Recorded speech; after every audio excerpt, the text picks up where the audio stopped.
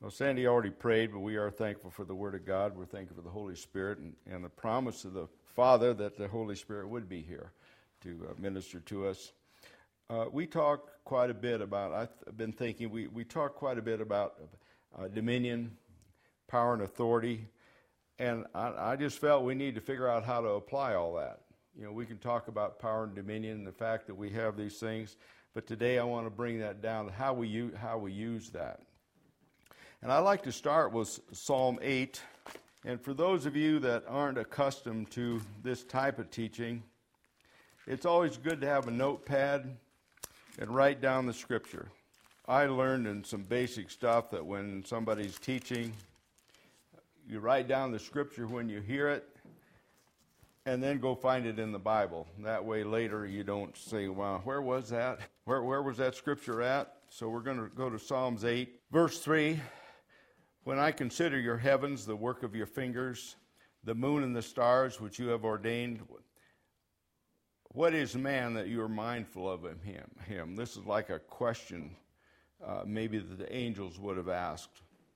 What is man that you're mindful of him, and the son of man that you visit him? For you have made him a little lower than the angels, which really properly translated is Elohim, the supreme God. So speaking of man, you have made him a little lower than God, and you have crowned him with glory and honor. In verse 6, you have made him to have dominion over the works of your hands.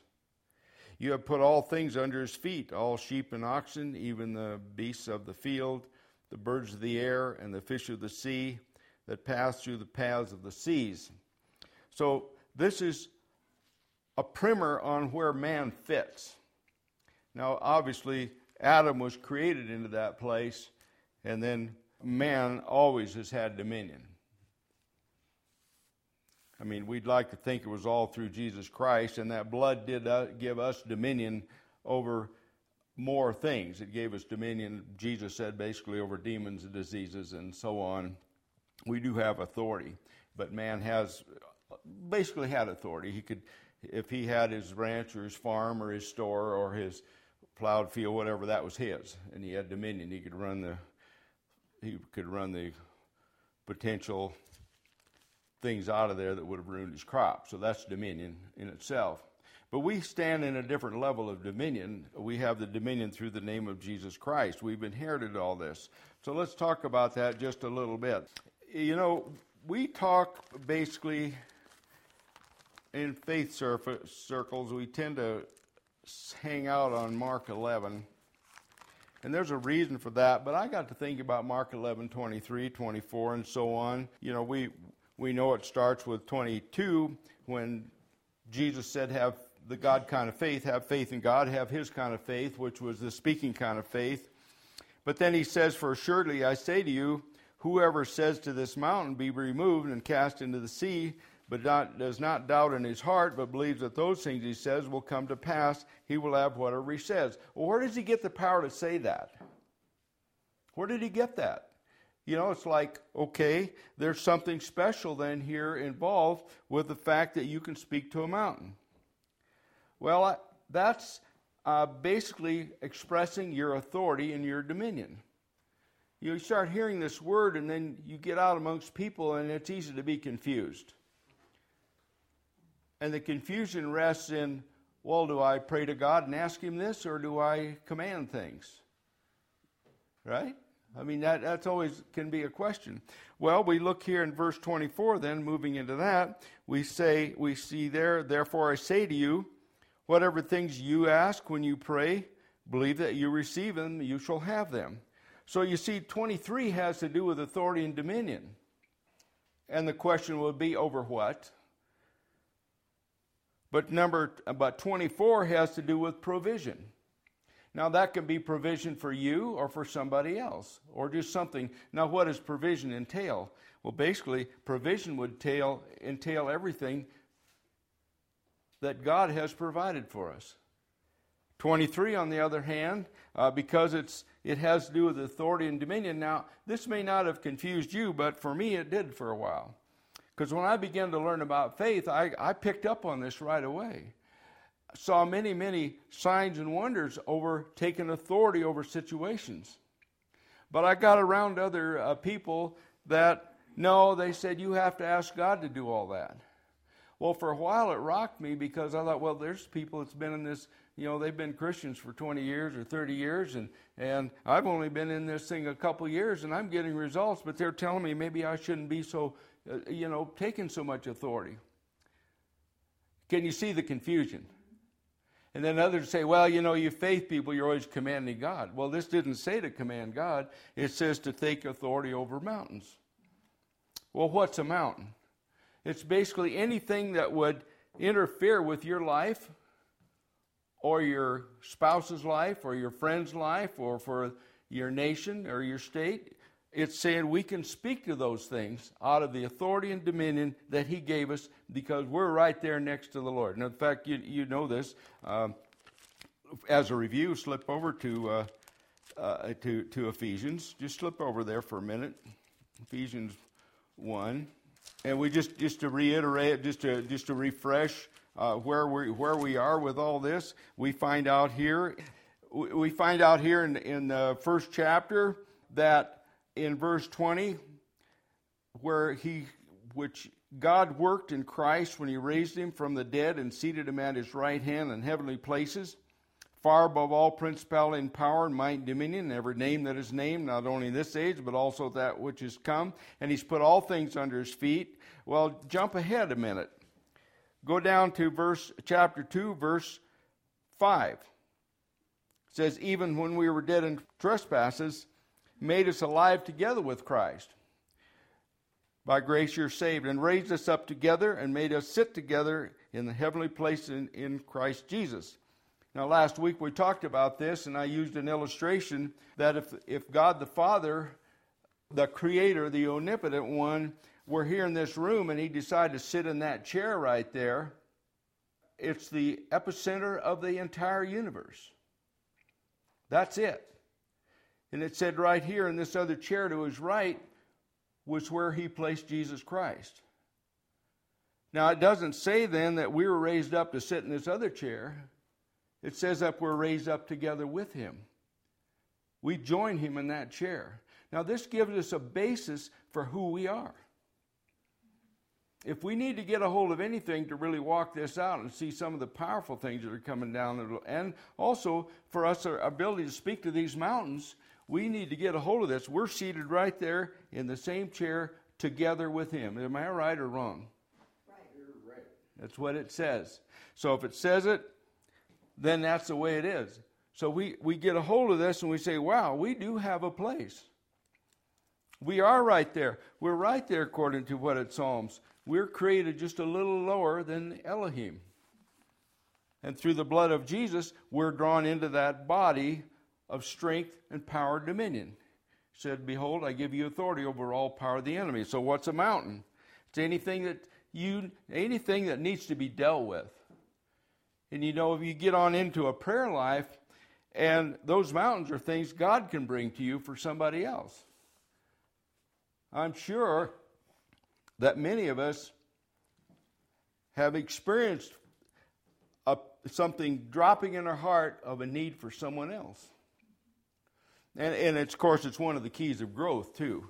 One of those keys of moving on is being available when God needs prayer for somebody else. But also, there's a two-step thing here. First of all, getting yourself established, taking care of your home front. In the meantime, you're reaching out to others. So then now we move into, so that's our authority. It's us to take it. Illustrating fairly young in faith, I had a situation. We were in the aerial spraying business at that time. I had to be away working another job. I had a pilot go out and spray a very sensitive crop of soybeans. If you know anything about farming soybeans, they're like tomato plants. Very sensitive to any kind of chemicals that aren't designed for them.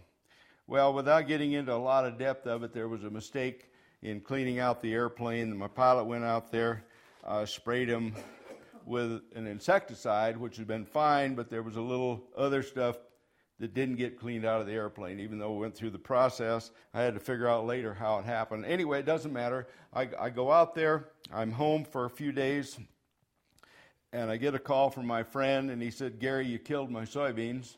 And I didn't want to hear that, not because it was just soybeans. It was one of my good high school friends, and it was a seed crop, which means it was a small, like 50 acres, but the seed alone had cost him $15,000. I mean, that's a little scary, isn't it? Well, I went out there, and we walked around. He was a Christian. I knew that, but I didn't know if he was a Christian like me, okay? Let's put it that way. And so he went back to the house. We departed, shook hands, and there was no hard feelings. I just said, well, we'll just have to pray about this, see what happens. And of course, I was distressed because I knew I didn't have the money it was going to take to pay for that crop.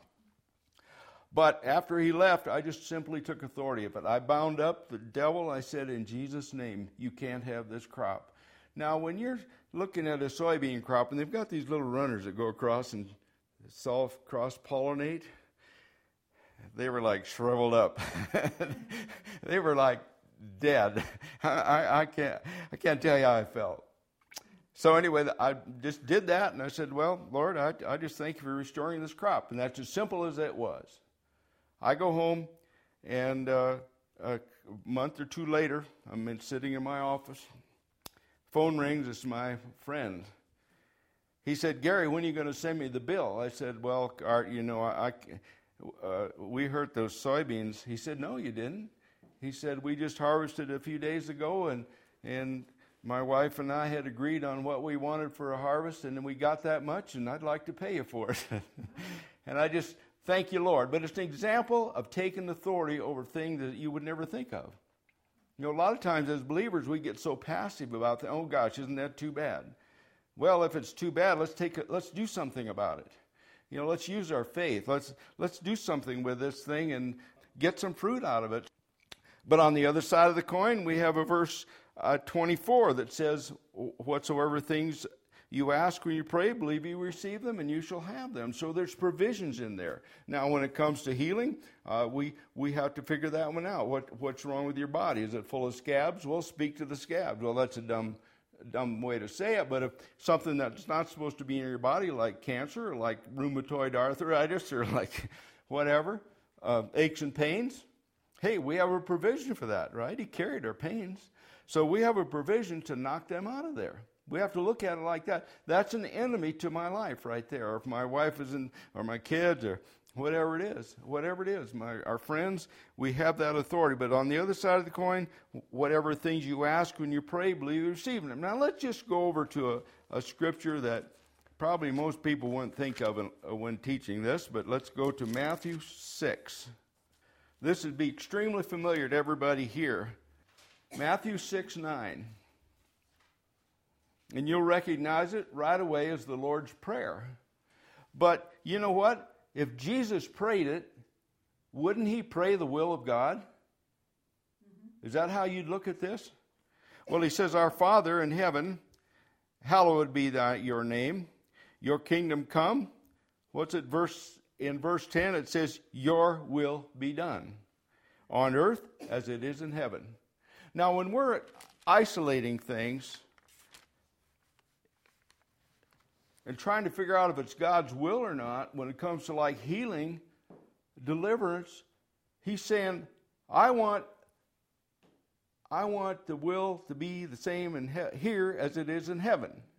So you have to ask yourself, is there any sickness in heaven? No, people talk about, hey, let's go to heaven and be freed up. There's no sickness up there. And some people think the only way you'll get healed is if you go to heaven. Well, that's one way, but it's not the way I would choose. But it tells you how to isolate what is God's will.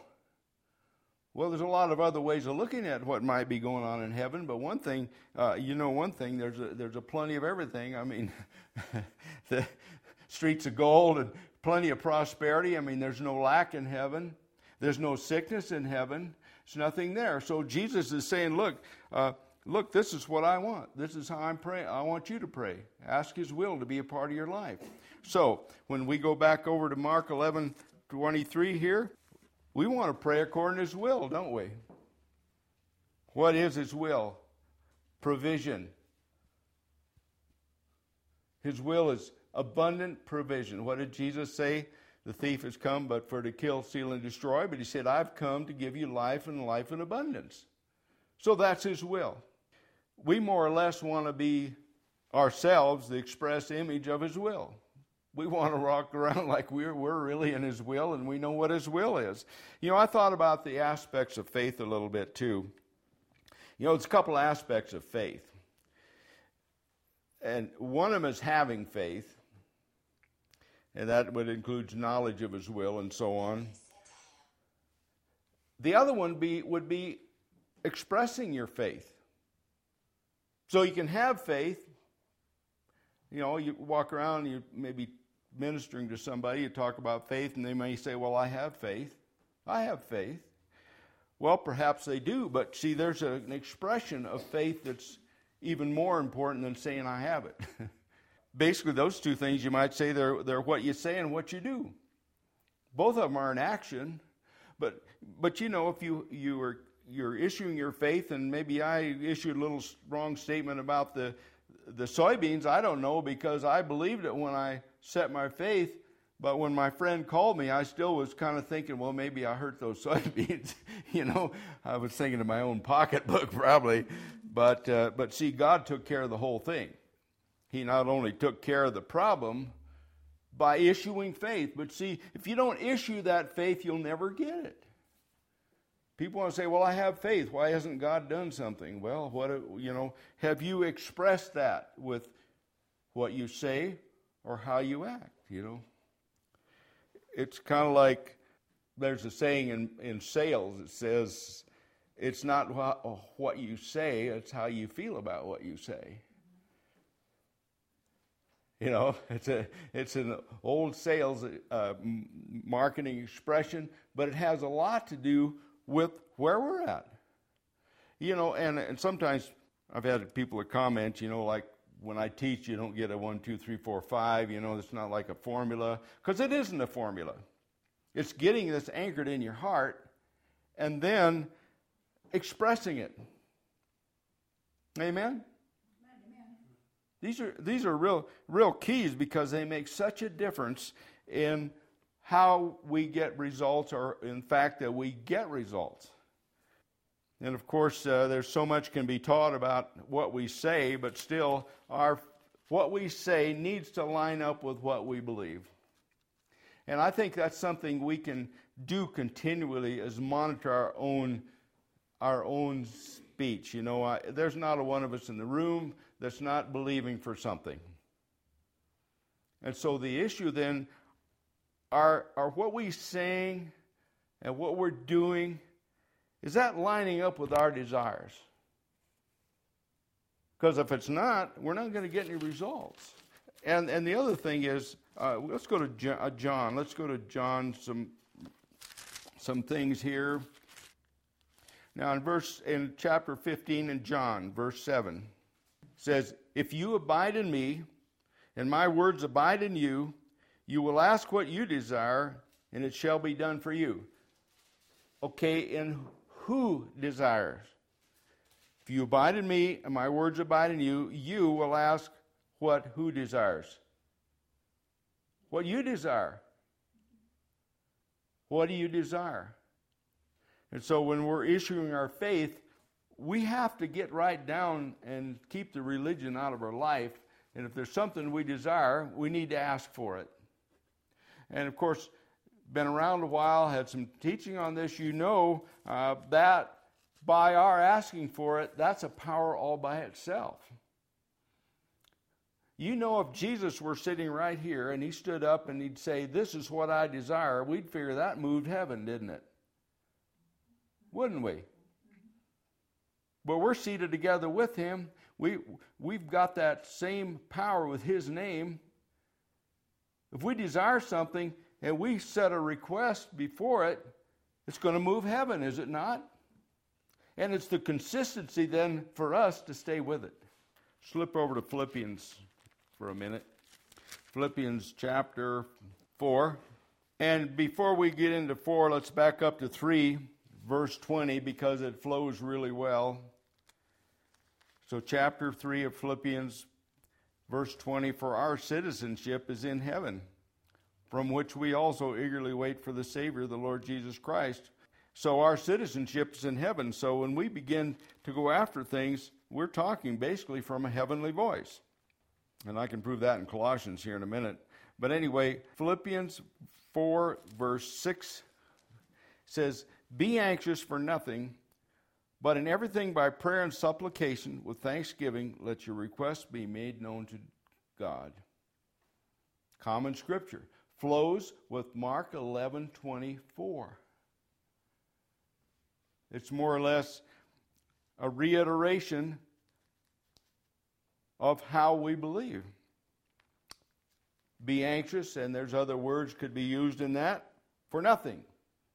That means we don't let anything bother us, but what we do is we take an action step. We get on it. We don't just idly sit by and say, oh man, that's too bad. Man, I hate to see that storm coming. There's so many things we can say, but we can also take authority over the storm. We can also then do what this says, by prayer and supplication. Well, what is supplication? Supplication is really simple. Go to the Lord and say, look, this is why we need this. Religious minds won't allow for that kind of thought, but it's true. Supplication means, Lord, we need this. My sister needs this right now. She needs a new car or whatever it is. She needs more groceries. Well, why? Well, she's got children, she's hungry, and she needs food. Well, that's simple, but it's a supplication. Stand up for it. God wants to hear from us. And there's something about when we do this that, again, releases the power of heaven behind it. Why? Because that's the way it's set up.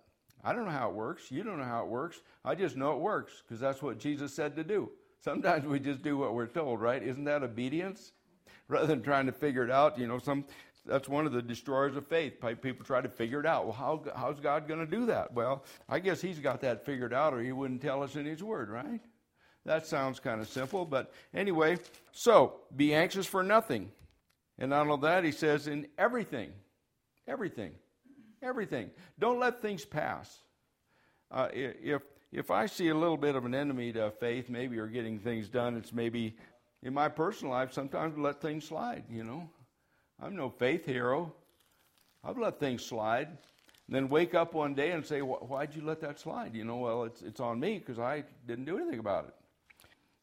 I heard a testimony of one of my favorite faith teachers, and he simply talked about, they were busy, they were traveling, they were doing some things, and he said something went through his heart about somebody, and he was trying to figure out what it was, and it turned out it was a niece. And the bottom line is he didn't stop what he was doing, and this, if I mention his name, he would be big. But he didn't stop what he was doing and say, what was that all about? Well, the next thing you know, he finds out his niece was in a car wreck, and before it was all over with, she died. And so he was saying, I let that thing pass. And he still felt bad about it, and this guy had been in the ministry 40 years then, teaching faith. But he messed up. It went through him. It was there. But anyway, then in verse 7, if we do this, and the peace of God, which passes all understanding, will guard your hearts and your mind through Christ Jesus. Don't you know you take action instead of being anxious or letting fear come in? We talk about fear once in a while, but anxiety's got to do with fear. If you have anxiety running along, you don't need a pill, an anti-anxiety pill. You just need to speak to that spirit of fear, right? That's a mountain. It's one of the biggest mountains that keep people out of where they're at. Spirit of fear. Do we have authority over fear? Of course we do. How do you take authority over fear? You look fear in the eye, say, fear, I don't receive you. Simple. But until you speak it out, nothing happens. And we do that, of course, in the name of Jesus. But I refuse to fear. I refuse to fear. How many words is that? Take care of all the anxiety in the world. Because the spirit of fear is just something there to destroy you and keep you off balance, keep you from faith. And here it says, Don't have fear about anything. You could say that. Don't have fear about anything. And in everything, every detail, by prayer and supplication with thanksgiving, let your request known to God. Anyway, and the peace of God, which passes all understanding, will guard your hearts and minds through Christ Jesus. I wrote this down. Faith is the boldness to say what you believe. That's what faith is. Sometimes we have to go out on a limb. And the other thing that we have to do in guarding what we say is don't modify what you say because your best friend's having coffee with you. Don't modify where you're at, no matter where you're at. If the devil has a way of talking us out of our faith, it's when we're around people that we know and we don't know where they're at, and we don't want to blow them away, so, we compromise something. Well, you might just well get a big old 3x5 card carried around with you, and every time that happens, it says, gotcha, because the evil one just got you. He got you to say something you don't believe, to compromise with your friends. You can say, Gary, that's good preaching. Gary, that's good preaching. Praise God. Well, hallelujah. Well, we've covered some ground here that I think is pretty vital. I get to think, we talk about philosophic things like dominion and power. They're not philosophic, they're real. But at the same time, sometimes we have to learn how to apply this faith. Bring it to the ground. Get the rubber on the road. And once we do that, we're going to see a lot of results. When we're talking about basic things, and I want to reiterate, it is not a formula. Now, I know that in John 16:23, very familiar, Jesus said, "In that day you'll ask me nothing. Most assuredly, I say to you, whatever you ask the Father in my name, he will give it you. Until now you have asked nothing in my name.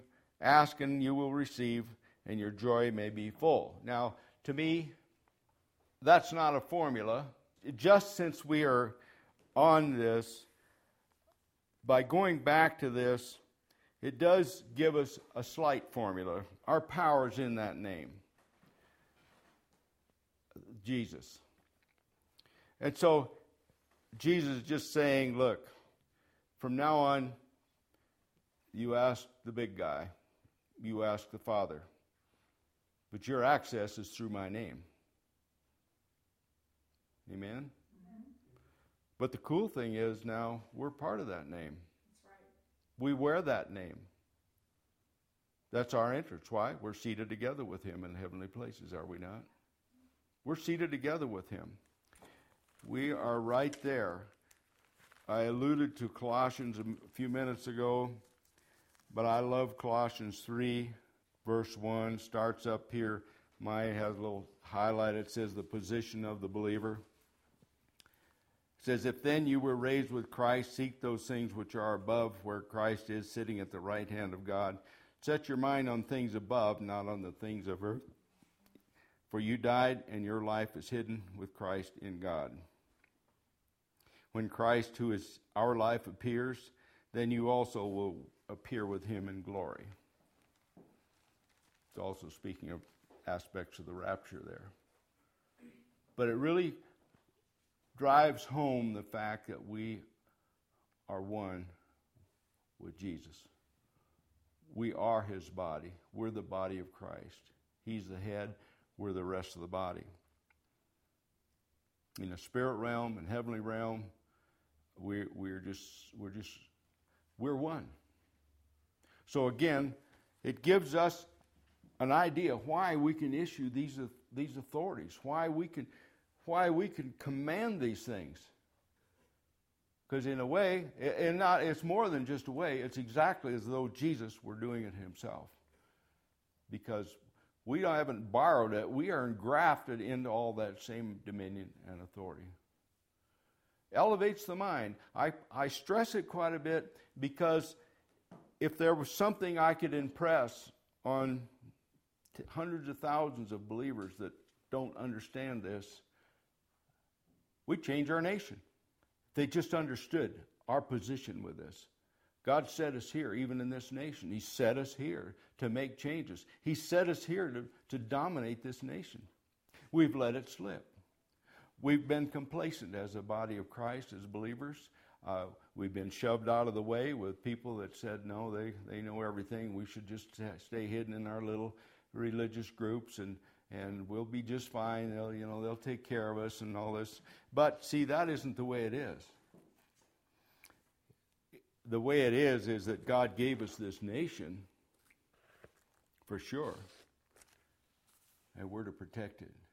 Now that slips a little past you and I and the crops that got hurt, but it's all works in the same realm.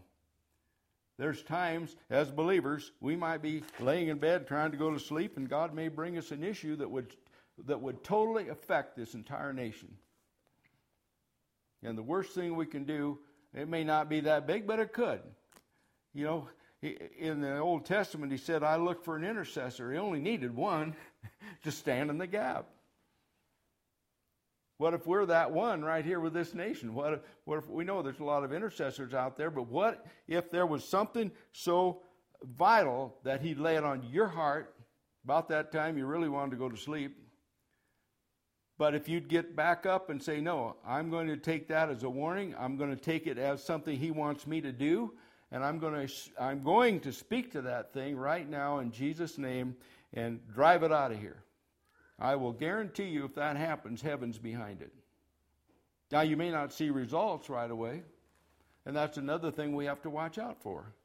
If we're so determined that we have to see something right away, we might lose then too. Or then we can wake up in the morning and you can almost be assured that the evil one is going to say, well, you didn't hear from God. You didn't hear anything. That was just all your flesh. You didn't hear a thing. Well, that's a voice you want to dismiss right away.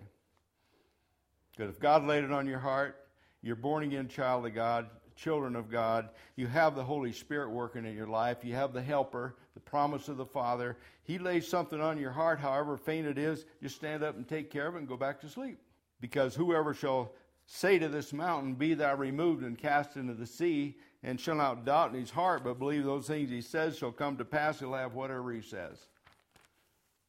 Hallelujah. Praise God. You know what I mean? It's like, we've got some more things to take authority of over here. We've been letting some things pass, that we shouldn't be. So praise God. Well, Father, we thank you for the Word of God. I thank you, Lord, anchoring this Word in our hearts, Lord, and giving us the impetus, Father, to step into it, and the confidence, Father, this confidence, Father, that you've given us this hope and this faith, and we join the faith people, Father. We thank you that faith is just the evidence. And it's the evidence we need. When we issue our faith, it's the evidence, Father, that things will change and things will happen to your favor. And thank you, Father, for your will working in our lives right now. In Jesus' name, amen.